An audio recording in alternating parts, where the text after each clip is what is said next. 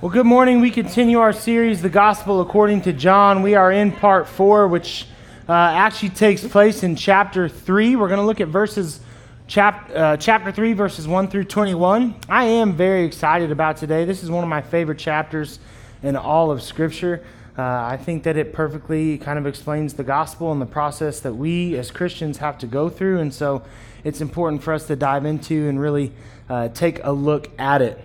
Now, starting in chapter 3, verse 1, we're going to look at the first two verses. It says, "Now there was a Pharisee, a man named Nicodemus, who was a member of the Jewish ruling council. He came to Jesus at night and said, 'Rabbi, we know that you are a teacher who has come from God, for no one could perform the signs you are doing if God were not with him.'" Now, the reason we're stopping after those first two verses is because there's quite a bit to unpack in just those two verses. Okay, first, Nicodemus was one of the few Pharisees in Scripture who was actually kind of painted in a positive light. And that was because he was a good man who understood deep biblical truths and could at least see to a certain extent that Jesus wasn't like your average religious teacher type person. He was also a member of the Sanhedrin, which was a group of 70 Jewish men whose responsibility was to enforce Jewish religious law, but under the Roman rule was actually to enforce civil law as well. Now, he attempts to flatter Jesus, and I think it's probably out of real respect for him by calling him rabbi and a teacher sent by God. But even though he kind of knew that Jesus was something special, he still in that greeting shows that he doesn't have a full understanding of who Christ was, right? We see that Nicodemus is just slightly confused, so to speak. Now, something that's interesting to note is that he comes to Jesus at night. That actually is significant. The exact reason why, we don't really know, but there are some theories that kind of help us look at what exactly is going on here. So first and foremost, night is not a normal meeting time, especially in this day and age. Night has a lot of negative connotations to it, right? Light versus darkness, day versus night. Things that happen at night were typically a shady business. And so why did Nicodemus come to Jesus at night? And there are a few theories out there. One of them is that he was just trying to avoid the crowds, right? Everywhere Jesus went, there were these immense crowds, and it was hard to have a conversation with this man and actually be able to sit down and talk with him and have a discourse and talk and listen and talk and listen and hear back and forth. It just didn't happen a lot. So maybe that's why. It's possible that he was trying to avoid the prying eyes of other Pharisees and other members of the Sanhedrin. Didn't quite want them to see him going to Jesus, who was a controversial figure already by this point. And so we don't know exactly why he went at night, but we do know that that is a significant part of this passage. Now, Nicodemus really was not wanting to give those Pharisees the wrong idea.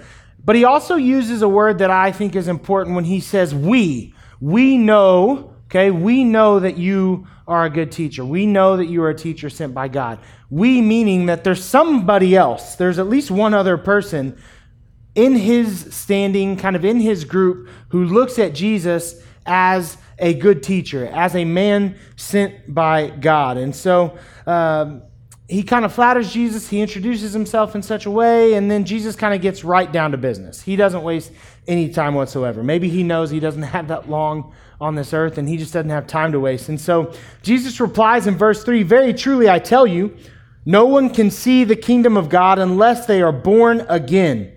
"How can someone be born when they are old?" Nicodemus asked. Seems like a fair question. Jesus says this. Nicodemus is like, "Wait, what? I'm already here. What do you mean born? Surely they cannot enter a second time into their mother's womb to be born." At hearing Jesus make such a statement, Nicodemus is confused. He's confused. "I'm not quite sure what you mean by this. Surely we can't go back into our mother's womb." And I know what he's thinking. I don't want that, right? You don't want that. We don't want that. So what do you mean? Right? I'm an old man. I have a hard enough time getting out of bed. I don't know how I'm supposed to get back in there. Right? Like, you're going to have to explain yourself, because that just doesn't compute. It doesn't make sense. It doesn't make sense. Well, as always, words have power, and Jesus quickly explains it to him in a way that we wouldn't see, right? He says that you have to be born again. He uses the Greek word anothen. Anothen. Why is that important? Because anothen can mean again, as in be born again. But anothen also can mean from above. You must be born from above. You must have your life changed from what's above, from God, from Christ, from the Spirit. Your life must be changed. You must experience a newness, right? So this rebirth isn't reincarnation. It's not reincarnation. This rebirth is regeneration. It's regeneration, and that's a key understanding. It's not about being born again. It's about being, at least born again from your mother's womb. It's about being born from above. We're then told that Jesus answered him in verse 5, "Very truly I tell you, no one can enter the kingdom of God unless they are born of water and the Spirit.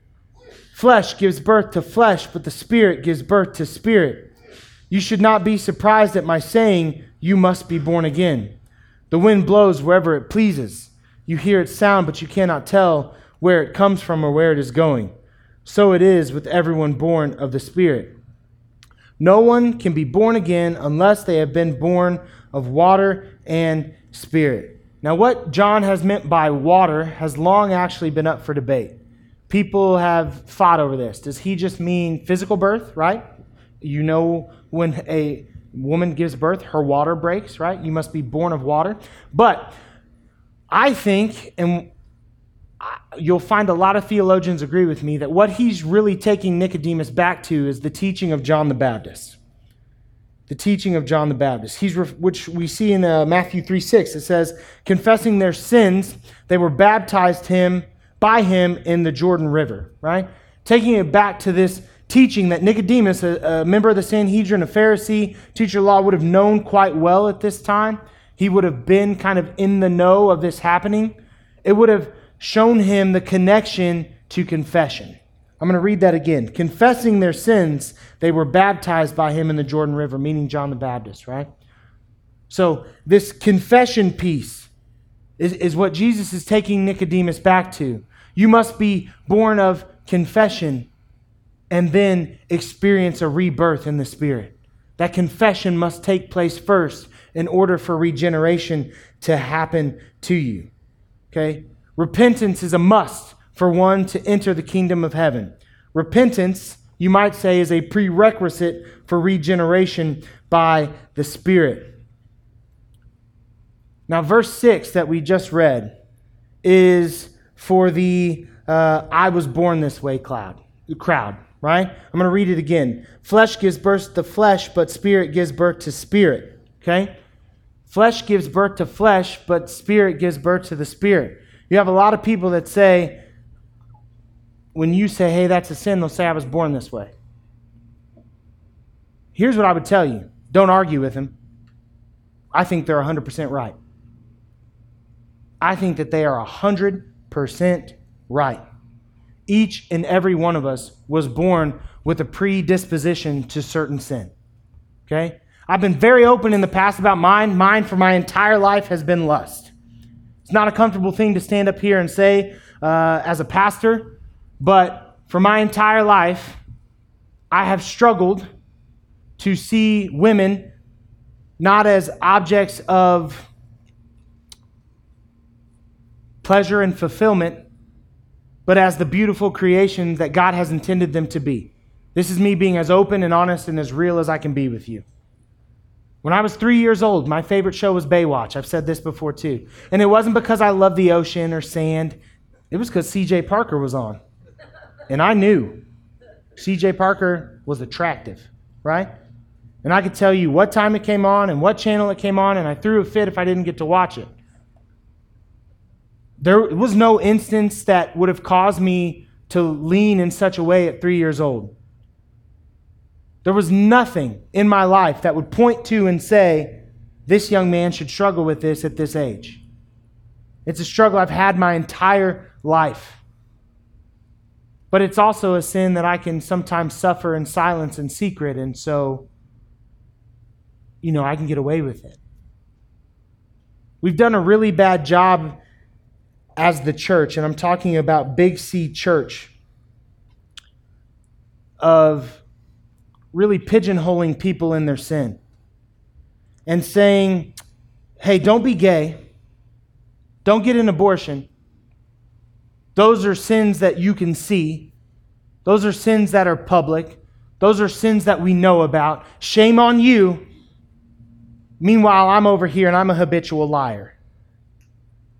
Meanwhile, I'm over here and I'm in the secret of my own home and I'm in the safety of my own home, but I'm watching porn every single day. Right? Or, I just like to steal things. Little things. You know, maybe take a candy bar every now and then when I'm at the store, or see if I can fit a t-shirt into my hoodie pocket. I can get away with those, and those sins are bad, but they're not these sins, right? But that's not what Scripture tells us. Scripture says the wages of sin is death. Not the wages of this sin is death, and if you can get away with this sin in secret, you're okay. The wages of all sin is death. People are born with predisposition to certain sins. Flesh burrs flesh. From a sinful womb comes a sinful babe. From the moment we cause our mother's pain in child rearing, we are sinners. That's part of being a fallen creation. Now, there's that age of accountability, right? Your precious little sweet chubby baby isn't going to be responsible for their sin until they get to a certain age where they can truly understand the ramifications of their actions. But sinners all the same. We all need Jesus. Every single one of us. Every single one of us. Each one of us is born fallen into a fallen creation. And those sins that we struggle with sometimes define us. But they don't have to. They don't have to, because Jesus makes one thing clear. That even though you're born into a sin, it's not a reason to continue to live in that sin, right? Being born into sin is not a reason to continue to live in sin. We must be born again. We must be born of the Spirit. We must be born from above. The decision comes down to, and it's a decision that I still at times often fail when it comes to choosing the right thing. But the decision is, will we choose our sin or will we choose our Savior? That's the decision. Will we choose our sin or will we choose our Savior? I'm not saying it's easy. I'm not saying that we won't struggle. But I'm saying that in our race, we must battle to keep running towards the love of the Father that is provided to us through Christ the Son. That is what must take place. Still confused, in verse 9, Nicodemus asks, how can this be? How can this be? Jesus responds in verse 10, you're Israel's teacher, Jesus said, and you do not understand these things? Very truly, I tell you, we speak of what we know and we testify to what we have seen, but still, you people do not understand our testimony. I have spoken to you of earthly things and you do not believe. How then will you believe if I speak of heavenly things?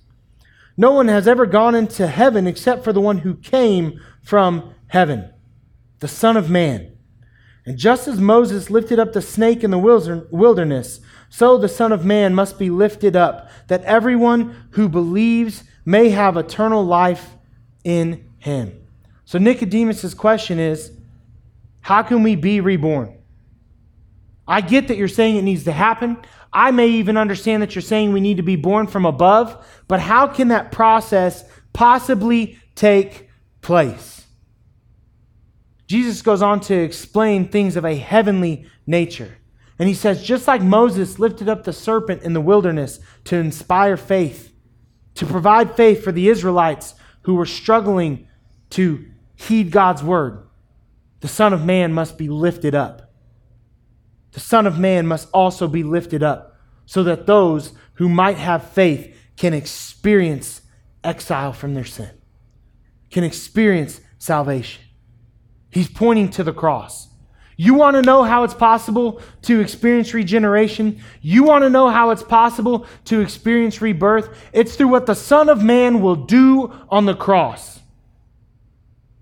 It's what he will do on the cross. That's how it's possible. Jesus starts by chastising Nicodemus in a way that I think is friendly, but also still he's kind of at a loss. And he's concerned. You're the leading teacher of Israel. You're like the head guy. And you don't know how to point people back to regeneration? You don't know how to help people find the forgiveness for their sins? What Jesus is saying here isn't new. It's been prophesied about. This is back in their old books. If they were in the Sanhedrin, if they were in the Pharisees, they've read, they know. They should be looking for this Savior. But they were oblivious. They were oblivious. You don't know, Nicodemus, that God has the power through his sovereign grace to really change someone's heart. To really change someone's heart. To, at the very least, give them a stronger desire for the Lord than the desire that they have for their sin. God can do all things, and he's going to make it possible through what the Son of Man does on the cross. And then he really hits Nicodemus with a verse that we all love. For God so loved the world that he gave his one and only Son, that whoever believes in him shall not perish, but have eternal life. You see, verse 16 is a beautiful summary of the gospel. It's the gospel in one sentence. And it's more powerful, in my opinion, if we view it in the context of these 21 verses. The key here is that this is not a gift to be earned, but to be given. And all we have to do is receive it. All we have to do is receive it. We have to choose our Savior over our sin. And it goes on to tell us that it's Christ's hope that we will receive it. Verse 17, for God did not send his Son into the world to condemn the world, but to save the world through him. That was Jesus' purpose, that everyone might experience salvation. What this verse doesn't say is that God won't condemn, right? It doesn't say that. It doesn't say that condemnation is not a possibility. It doesn't say that Christ is only love. It doesn't say that. Jesus himself never says that, ever. It just says that that's not his purpose. That's not his why. That's not his goal. His goal is that we experience salvation, that we be saved through him. As one theologian put it, even though light casts shadow, its purpose is to illuminate. We will all stand in the light, and the shadows within us will be revealed. But the purpose of light is not to create a shadow. It's to provide light. Christ's purpose and God's desire is that everyone might be saved through him. He takes no delight in the condemnation of any person. Ezekiel 18:23, do I take pleasure in the death of the wicked, declares the sovereign Lord? Rather, am I not pleased when they turn from their ways and live? See, the first is a rhetorical question. It doesn't require an answer because God saying, I am Yahweh, I am who I am, you should know my character. I take no joy. I take no joy in condemning anyone. That's not my goal. Do you remember how I set up the garden with Adam and Eve? Do you remember how I provided everything that they needed? How I walked with them, how I lived with them, how we had fellowship, how I loved them? Those morons had one rule. Don't eat the fruit. And they ate the fruit. And if you have children, you know what that's like. Don't stick your finger in the socket. Okay, burnt. It's like, brilliant. Great job. Now we can't have sockets anymore. No electricity. It's gone. That's really what happened in the garden. Christ doesn't want to condemn you. God doesn't want to condemn you. They don't want to condemn anyone, but they will. Just because Christ didn't condemn man doesn't mean that he won't. As verse 18 puts it, whoever believes in him is not condemned, but whoever does not believe stands condemned already because they have not believed in the name of God's one and only Son. Here's what I told you last week. This is what the Scripture tells you all the time. The wages of sin is death. But here's the thing. For those who place their faith in Christ, they aren't paying that debt. They are not paying that debt. It's already been paid. It's already been paid. It'd be like going into the bank and all you have to do to own your home outright is just put your signature down. Right? Hey, your mortgage has been taken care of. Just sign here. Come again? Right? That's what's happening with Jesus. Whoever believes in him is not condemned. Verse 19. Christ finished with, this is the verdict. Light has come into the world, but people love darkness instead of light because their deeds were evil. This is the thing that we struggle to understand about all people. We don't like it. We don't like it.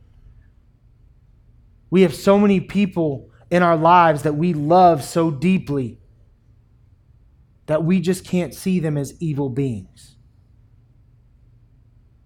We hold our baby. We can't see them as an evil being until they won't stop crying. And then we're pretty sure they are of Satan, right? Then you're like, yeah, I see it now. But our grandparents, our parents, our children, our loved ones, our friends, coworkers, a lot of us know a lot of really, really good people. Some of the best people I know, some of the people that I know that are the most generous, the most kind, the most giving, have never stepped foot into a church. That's a problem, by the way. That's for another day. Some of the best people I know have never stepped foot into a church. We struggle to see people as sinful creatures, as evil. But that is what we are. That's what you are. It's definitely what I am. We are evil creatures. And that hurts, and that may be confusing. But change is possible.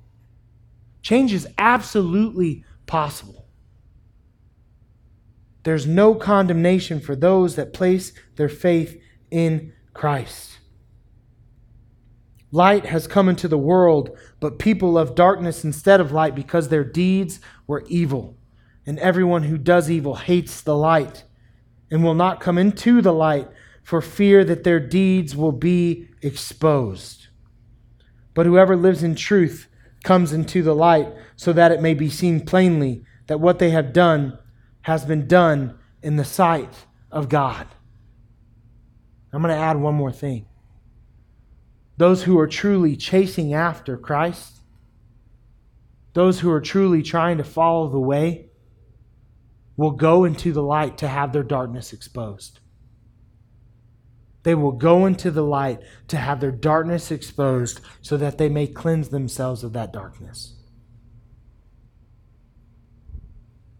It's uncomfortable truth. I don't like it either. I would just love for everyone to try their best and be forgiven. If you're asking me what I would want to happen, that's it. Try your best, be forgiven. But Scripture tells us that that's just not the way. Jesus' own words tell us that that's not the way. So I think that I have a responsibility, and I think that you have a responsibility to point people to the way, to show people the truth, and to back up what you say by Scripture. This isn't my opinion. This is what the Word of God says. You may not like it. I don't like it either. That's one of the painful parts about knowing the truth, is that it's the truth regardless of how it makes you feel. We have to be beacons of truth in a world that is choosing darkness over light. That's our responsibility. I hope that you will join me in trying to be that type of beacon for the world around you. That you will join me in walking into the light so that your darkness will be exposed, so that you can hopefully eradicate yourself of it.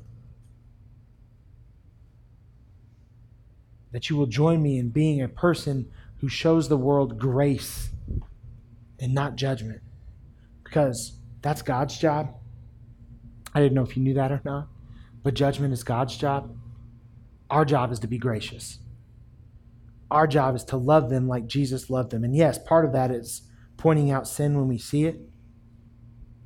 But a bigger part of that is sitting down at a table with them and breaking bread.